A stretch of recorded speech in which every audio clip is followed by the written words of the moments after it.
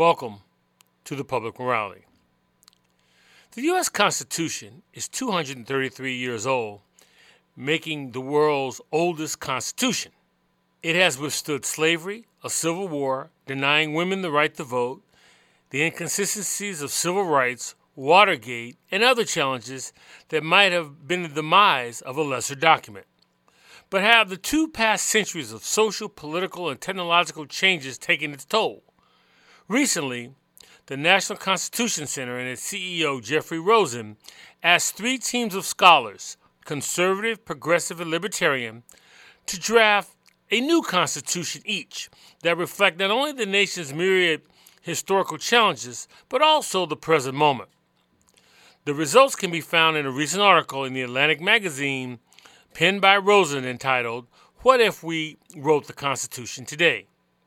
In addition to heading the National Constitution Center, Jeffery Rosen is a law professor at George Washington University, a contributing writer for the Atlantic magazine, and the author of several books, including Conversations with RBG, Justice Ruth Bader Ginsburg, on life, liberty, and law. We're honored to have him on the Public Morality. Jeffery Rosen, welcome to the Public Morality. Great to be here. Let's begin by having you offer a summation of the project that led to you writing your recent piece in the Atlantic magazine. So the National Constitution Center had a radical idea. Why don't we get together three teams of top scholars, liberal, conservative, and libertarian, and ask them to draft a constitution from scratch? People are talking all the time about whether or not our Constitution is adequate to a changing time, whether changes in technology and politics and values make a new constitution necessary. So we decided to find out. And we got an amazing group of scholars together, all recognized in their fields as leaders, and gave them this homework assignment. And they came back a few months later, and the results surprised us more than we could have imagined. How so? In terms of surprising you, how so? What was surprising was the areas of agreement among the scholars. These are people who are strongly associated conservatives, progressives, libertarians, but without talking to each other, because they all were discussing independently, they converged on a group of really important reforms. Namely, one, popular election of the president. At least two teams, the progressives and the conservatives, wanted to scrap the Electoral College and have a national popular vote. Second, term limits for Supreme Court justices. Again, the conservatives and progressives wanted 18-year term limits. The libertarians were agnostic but didn't reject that. And third, significant limitations on executive or presidential power, including all of the teams wanting to make explicit that you could impeach the president for non-criminal offenses, and also shoring up the power of Congress to check the president, including by the so-called legislative veto, which allows Congress to repudiate the president's act by majority vote. I mean, this was really not what we expected, and was all in the framework of the fact that all three teams also surprised us by reforming the Constitution rather than abolishing it. None of them wanted to blow it all up and start from scratch. They all used the existing document as a model. They kept the basic structure, separation of powers, checks and balances, a Bill of Rights, and they converged on more reforms than we could have expected. Going back to the comments made about the ability to impeach the president for non-criminal offenses, was that to provide some clarity with the somewhat, I guess, amorphous term, high crimes and misdemeanors? Yes, absolutely. You know, we after all, we've had two impeachments in recent years, President Clinton and President Trump. In both of those impeachments, there was a disagreement about whether or not you had to commit a crime in order to be impeached, or whether you could be impeached for non-criminal activity. And the conservatives, progressives, and libertarians all agreed you can be impeached for non-criminal activity, and they didn't think the existing Constitution was clear enough on that point. Now, for the purposes of our conversation, what are we as a nation? How would you define us? Are we a democracy? Are we a republic? Are we a hybrid? How would you define what we are and what this Constitution was being rewritten for? Well, that's a contested question, and some conservatives tend to emphasized that we're more of a republic. We're not a direct democracy, and the framers didn't intend to create a direct democracy. Progressives want to emphasize the democratic aspects of the Constitution and shore them up. And in fact, our progressive team began by saying the values they wanted most to emphasize were democracy and equality, whereas the conservatives wanted to emphasize deliberation and the libertarians, unsurprisingly, liberty. But just being descriptive here, because I'm not allowed to take sides in these important debates, I can just present them. I think it's fair to say that the original Constitution, and the one that's still in operation, is not a direct democracy in a bunch of important ways, the most notable being the one that's happening as we're speaking, which is the Electoral College. The fact that we do not elect our president by a popular vote, and that it's possible to have a popular vote loser still be elected president, is one of several aspects in which we're not a direct democracy, as is the Senate, which of course very much favors small states over big states. Speaking of that, since you mentioned the different teams, the liberal team, when I read through what they wanted, how they rewrote the Constitution, the liberal team had some very, very different ideas for the Senate in terms of state representation. Talk about that, if you would. They did, and I'm glad that you signaled the fact that it wasn't all, kumbaya, and they disagreed on important matters. So I'm calling up the Progressive Constitution right here, and of course, your listeners can go to constitutioncenter.org and check these great documents out themselves. So when it comes to the Senate, they say, our Constitution makes the U.S. Senate a more representative body. We see great value in the existing federal structure, but achieving the benefits of federalism doesn't require the extremes of the current system, in which California has 70 times the population of Wyoming, but the same number of senators. Our Constitution, therefore, would reapportion the Senate, guaranteeing one senator to every state, but allocating additional at-large senators based on the state's share of the national population.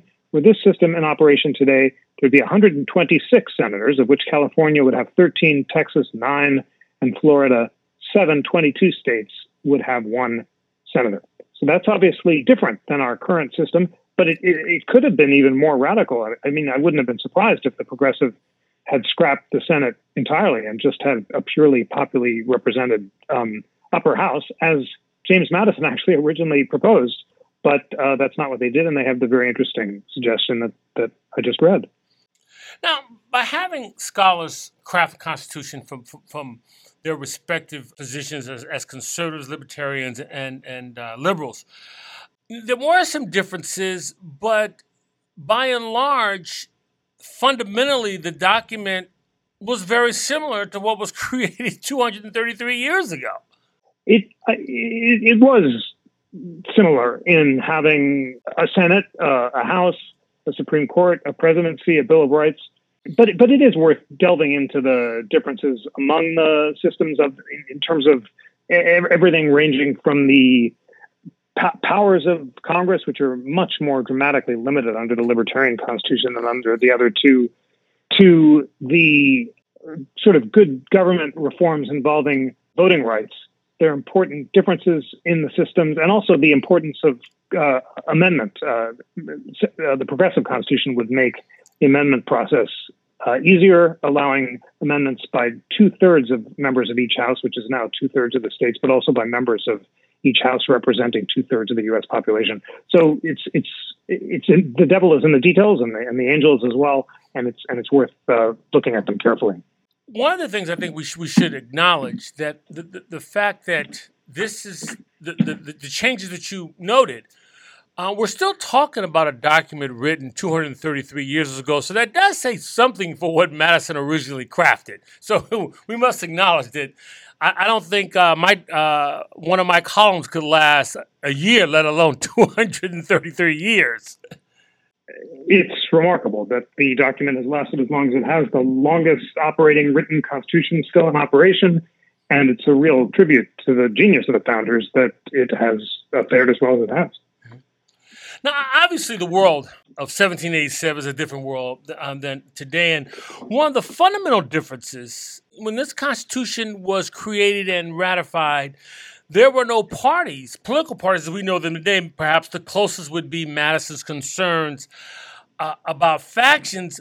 But it feels, and these are my words, it feels to me that the political parties today have morphed more into the factions that Madison was concerned about in 1787. And I was wondering, was this part of the thinking of any of your teams? Yes, that's a central difference, as you say, between the founders' vision and today. They just did not anticipate the rise of political parties. They centrally set up the whole system to avoid factions, and the way the parties operate looks like a version of their nightmare. And the conservative team especially designed the system to resist the powers of parties, especially by creating a president who could not be reelected, a single 6-year term, which was the proposal at the original convention, as well as single terms for senators, which were longer, I think 9 years. And the other teams also try to address the problem of polarization by allowing for more independent thinking and not so much partisanship. If you're just joining us, I'm speaking with legal scholar and president and CEO of the National Constitution Center, Jeffery Rosen, and we're discussing his recent article in the Atlantic magazine entitled, "What If We Wrote the Constitution Today?" Now, Jeff, we talked a little bit about the Electoral College, and only the libertarians wanted to keep it. Is that correct? That's right. The progressives and the conservatives wanted a national popular vote with ranked choice voting. Were you surprised? I mean, that's been a progressive calling card for a number of years. Were you surprised that the conservative team was willing to also eliminate the Electoral College? Yes, I was surprised. As you say, today the Electoral College reform is associated with progressives. But it was very principled to the conservatives because until recently, Electoral College reform was a very bipartisan project. In the 1970s, Senator Birch Bayh of Indiana proposed a national popular vote amendment, which would have eliminated the Electoral College. It was endorsed by President Nixon and the Republican Party because Nixon almost lost the election because George Wallace was going to pick up some electoral votes. So in 1970, the Electoral College reform was endorsed by the heads of the Democratic and Republican parties. What killed it? A couple senators in the South who wanted to preserve their prerogatives and didn't want to empower minority voters. Otherwise, it would have passed. And until very recently, people understood that America is so divided, it's just as statistically likely that Democrats like John Kerry, if he'd won Ohio, could have won the election, even though he lost the popular vote, as the Electoral College is to favor Republicans. So I thought it was great conservatives recognize that. A lot of people get confused because they look at, say, that as it stands now, the Democratic Party has only lost the popular vote once since 1988, and that would be the 2004 reelection of George W. Bush. But they have twice in this century lost the presidency due to the Electoral College. So what was the thoughts going in by the founders to create Electoral College? The thought was that the country was really big and voters wouldn't know the candidates. So you needed to have wise men, and of course they were all men, they were all white, who would know the candidates and choose the best, most thoughtful candidates. Now, things didn't work the way they were supposed to from nearly the very beginning, because by the election of 1800, when the political parties were up and running, there was this crazy tie in the Electoral College between Jefferson and Aaron Burr, who was his own vice president, resulting in the election going to the House and Alexander Hamilton having to cast decisive influence for Jefferson, which led to his duel with Burr. And basically the 12th Amendment changed the whole system so that you couldn't end up having the president and the vice president tie again, tacitly acknowledging the role of parties and saying that the point of the college had changed. If it was originally supposed to be independent people exercising independent judgment, now it was just a body to carry out the will of the parties. And that's why when the U.S. Supreme Court unanimously last June upheld the right of the 33 states or so to fine electors who didn't vote for the candidates they were supposed to vote for, the so-called faithless electors, Justice Elena Kagan, in her unanimous opinion, said, whatever the original point was, now the point is to carry out the will of the parties. So the Supreme Court has acknowledged the Electoral College today serves a different function than the one it was originally supposed to serve. George Washington was famous for having said in describing the Senate that it was the saucer that cools the hot tea, and the hot tea being the House of Representatives. Again, my words, it seems to me that the Senate has taken on an ethos over time that's closer to the more raucous philosophy of the House. If the progressives were to get their way, hypothetically, with having more members in the Senate based on the population of the states, don't we run the risk of the Senate becoming more like the House, antithetical to what Washington perceived? We do. I think progressives would say, and they do say, in the progressives in the Senate today, that the system is nothing like what Washington wants. There's no real deliberation and cross-party compromise anymore. Therefore, I'm talking about political Democrats, not our constitutional team.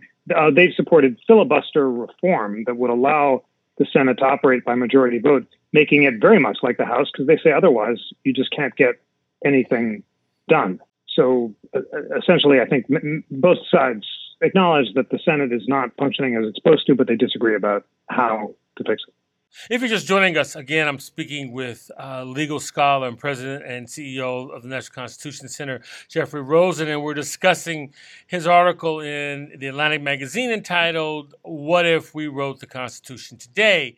You had earlier mentioned wise men, so I want to read from you a small passage from Federalist 55 and then have you comment on it. Madison writes, "In all very numerous assemblies of whatever character composed, passion never fails to wrest the scepter from reason.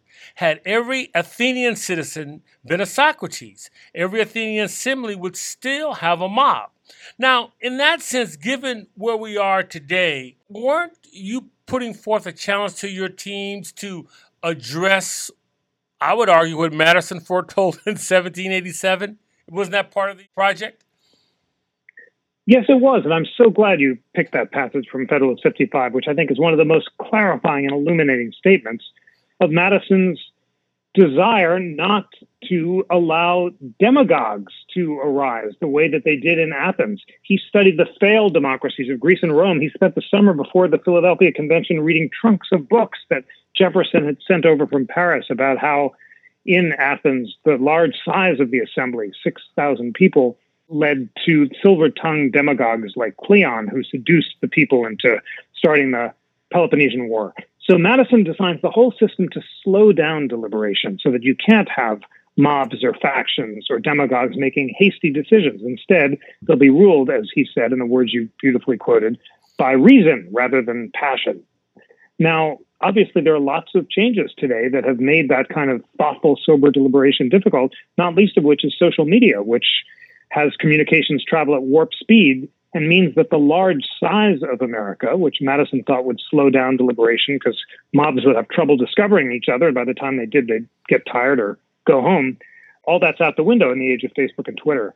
So one of our projects was, or one of our hopes, although we didn't have specific expectations for the teams, was that they would address these changes in technologies that have undermined some of the expectations that the framers had in mind.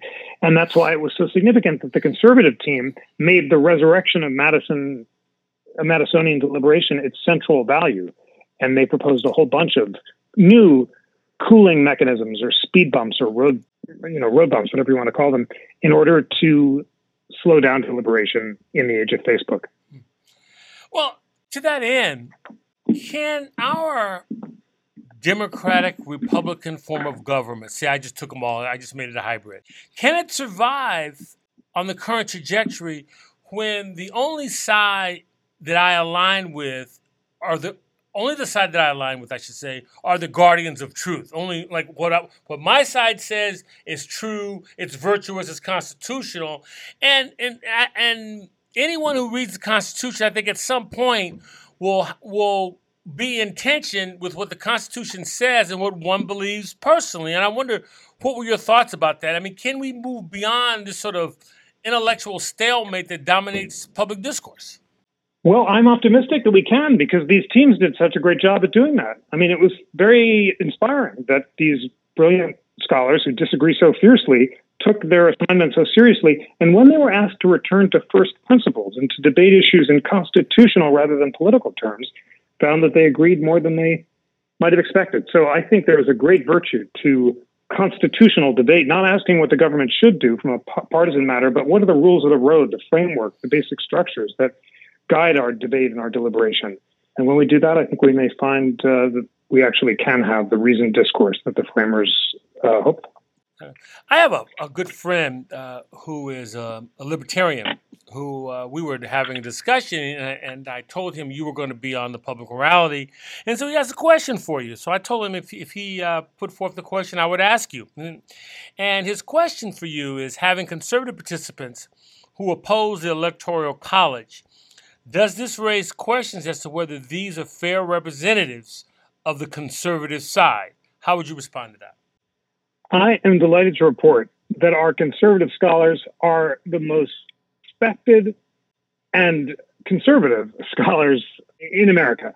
And basically, no conservative would question that Michael McConnell, for example, a former judge on the U.S. Court of Appeals for the 10th Circuit, who argued the major religious liberty cases before the Supreme Court, is a conservative. No one would disagree that Professor Robert George of Princeton University, who runs the leading conservative constitutional institute at a major university in America, is a conservative, or that their colleagues are. So, and what makes this so unimpeachable, as it were, is that the teams picked each other. The team leaders would invite their own colleagues to join. So the Constitution Center only the team leader and left it up to each team to constitute itself. So I'm completely confident that if you could ask legal scholars across America, they would recognize these as the top representatives of their groups, and that's why the results are both so surprising and also so trustworthy. Now recently we had Harvard Law Professor Lawrence Tribe on the broadcast, and specifically we were talking about the Ninth Amendment. And I'm curious if any of the teams made alterations to that particular amendment, given its original importance to the Anti-Federalist concerns, along with the uniqueness that it serves as a guide in reading the Constitution in general. I believe that the Libertarian Constitution did emphasize or clarify the existence of unenumerated rights, that is, rights that aren't written down explicitly in the text of the Constitution, because they added a whole bunch of new rights, including an anti-corporate welfare provision. And both the conservatives and the libertarians emphasized the importance of natural rights, the idea that our rights come from God or nature, not from government. Now, the various teams took different approaches to how free judges should be to recognize unenumerated rights. Interestingly, it was the progressives who wanted to constrain rights more by asking judges to balance the rights against the public interest, taking their cues from a provision in the Canadian Constitution, whereas the libertarians would have created a presumption of liberty that would require judges to strike stuff down unless there was a very good reason not to. When it came to reproductive choice, the progressives wanted to clarify it along with LGBTQ rights. It doesn't appear in the current Constitution. They wanted to make clear that it was covered, whereas the conservatives were less interested, of course, in clarifying that. But all this is to say that the various teams were open to the possibility of unenumerated rights, but they disagreed about exactly how vigorously judges should enforce them. A lot has been made about the 14th Amendment and its citizenship provision, that if you're born here, that you are a citizen vis-a-vis illegal immigration. And I was wondering, were there any alterations or amendments to the 14th by any of your teams? Yes. Several of the teams clarified and made explicit that people born in the United States are natural-born citizens. There's not a serious legal debate about that, although a very small minority of scholars has questioned it, but it became more explicit in several of our constitutions. And as I recall, I believe it was the conservative, I don't know if the libertarians did, but I believe it was the conservatives that took out militia in the Second Amendment. What would be the significance of that? The libertarians wanted to make clear, they just said the right to bear arms shall not be infringed. So they wanted to make clear that arms bearing, whether or not connected to militia service, was protected, and they had the strongest protection for gun rights. The conservatives did add that there's a right of arms bearing for self-defense as well as for the militia, but they said that the right could be subject to reasonable regulation. And the progressives wanted to emphasize the militia connection, but also stress reasonable regulation. So in practice, the conservatives and the progressives converged on the need for reasonable regulations, which was another really surprising convergence. And it was the libertarians who would have allowed for fewer restrictions.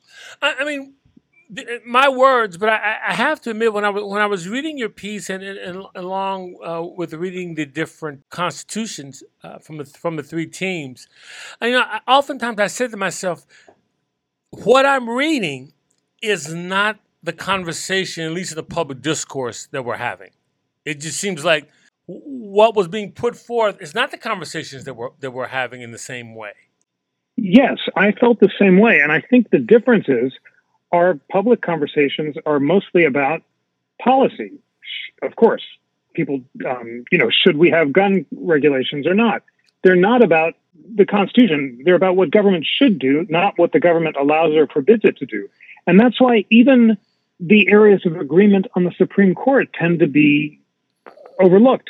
So the current U.S. Supreme Court, although they have a big discussion about whether or not the right to bear arms is an individual or a collective right, the way our teams did, most of the justices agree that gun rights are subject to reasonable regulation, although they disagree about exactly how strict that review should be. So in that sense, our teams were mirroring the unexplored areas of consensus on the U.S. Supreme Court today that just get lost in the headlines of all the partisan debate. And they remind us that when we approach issues in constitutional rather than political terms, we're likely to find much more agreement than we think. Any plans for the National Constitution Center to further the work done by these three teams? I know you have an outstanding, I always call it virtual constitution that people can learn quite a bit. Anything to follow in that vein from this work? Yes, we're just talking in the past couple of days about the next step because this part of the project was such a success. And we're interested in the possibility of inviting the teams to reunite and to hold a kind of virtual constitutional convention and to see if there's actual text of any amendments that all of them could agree on. For example, they came close to agreeing on the possibility of term limits for Supreme Court justices. What would the language look like? And if they agree about the national popular vote, or if 2/3 of them agree, because maybe that's our threshold standard, you don't need unanimity. If 2 of the 3 teams agree, what would a national popular vote amendment look like? That would be really interesting. We haven't invited them yet, so you're hearing it here first, but I think it would be a fascinating experiment. Mm-hmm. And that was actually one of the things we didn't get a chance to touch on, but did all 3 teams agree on term limits for Supreme Court justices? No, the Libertarians did not put it in their proposal, but they also didn't reject it. The team leader of the Libertarians, Ilya Shapiro, has endorsed term limits in a recent book, but they made a decision not to include what they called good government proposals, but only those with a clear libertarian salience. So they debated it, but left it out, not because they disagreed with it, because it wasn't within their bailiwick of changes. But they might be open to it, and if they debated it, perhaps they'd consider it. And once again, I'm going to call on your expertise to recall the history. Why currently justices are appointed for life? What was the thinking behind that? Judicial independence. The desire was that the president should not be able to call up a judge and say, vote for me, during a presidential election. And Article 3 of the Constitution, which doesn't say a whole lot about the judiciary, says that judges are appointed for good behavior, which means for life unless they're impeached, and also that their salaries can't be diminished while they're in office, so that the president or Congress can't retaliate against them for the way they rule. Now, that was passed at a time when people didn't live as long as they do now. There was no penicillin. So the framers didn't anticipate terms of 40 and 50 years, and that's why folks are more willing to look at turnovers today, even as they continue to recognize the importance of judicial independence. Finally, I have one last question for you, and before I ask it, I think you will know once I ask it why I'm asking you, Jeff Rosen, this particular question. Now, I recognize in advance that it's unfair to ask what an individual from the past might think of present work. That said, what do you think Justice Louis Brandeis would think of your effort here? Thank you for asking me. What you know is one of my favorite questions. I have a small pantheon of heroes from the Supreme Court, and he's definitely among them. Well, I was confident when I told you once I asked the question, you will know exactly why I'm asking you that particular question. I appreciate the question, and also your willingness to allow me to presume to channel Justice Brandeis. Justice Brandeis was a great apostle of reason. One of his favorite quotations was from the book of Isaiah, "Come, let us reason together." And he had great faith that when given time enough for deliberation, as he put it in his great concurring opinion in the Whitney versus California case, that citizens would be able to converge on the truth and that reason would prevail. So in that sense, I think he would have been smiling at the cool voice of reason that emerged from these thoughtful deliberations without understating the significant disagreements among the teams. The areas of agreement are far more striking. And the fact that they were expressed so thoughtfully and that each of the teams embraced the basic framework of our current Constitution and its principles of popular sovereignty, protection for rights, and separation of powers and checks and balances would have gladdened the great Brandeis, who was such a foe of what he called the curse of bigness in business and government, and always believed that the point of the Constitution was not efficiency, but liberty as well as equality. And I think all of our teams recognize that inspiring principle. Well, I would say that one of the things that you have already achieved, that I think in the Brandeis tradition, there was Brandeis who said that the most important public office is that of private citizen. And that is what you're doing, is appealing to the private citizen to understand where we get the name of our show, our public morality, which is the Declaration of Independence, the Constitution, the Emancipation Proclamation, but understanding our public morality so that we can, as Lincoln said, have this new birth of freedom. So, Jeff Rosen, I want to thank you for joining us today on the public morality. Much appreciated. Well, thank you for all you're doing to educate the public about our public morality. You're exactly right about the Declaration, the Constitution, and the Emancipation Proclamation being our shining founding ideals. And listeners, educate yourselves and keep listening to this great show and go to the National Constitution Center's free interactive Constitution online. It's just a feast of learning and light, and you'll hear the best arguments on all sides of our current and historic constitutional questions, so you can make up your own mind and cultivate your faculties of reason. And specifically, how do you find it online, Constitution Center? ConstitutionCenter.org, and it's called the Interactive Constitution. It's just amazing. It's gotten a million hits since we launched in 2015, and citizens from around the country are just hungry for this balanced, trusted content about all 80 clauses of the Constitution, videos, podcasts, early drafts of each major provision, and essays by leading liberal and conservative scholars for every clause, exploring what they agree about and what they disagree about. Just in the spirit of the Constitution Drafting Project, it's a thrill to be able to offer to the public and to be part of this meaningful educational initiative, and I hope folks will enjoy learning from it. The Public Morality welcomes your comments. You can contact me at byron@publicmorality.org. That's Byron, BYRON, at publicmorality.org. You can follow me on Facebook as well as Twitter. The archive broadcast can be found on iTunes, SoundCloud, Stitcher, or wherever you receive your podcasts. Once again, I want to thank Elvin Jenkins and Michael Burns at WJAB in Huntsville, Alabama, for allowing us to broadcast the Public Morality at their studios. The Public Morality is produced at WSNC on the campus of Winston-Salem State University. In the words of Martin Luther King, we may have come on different ships, but we're in the same boat now. For all of us at the Public Morality, I'm Byron Williams.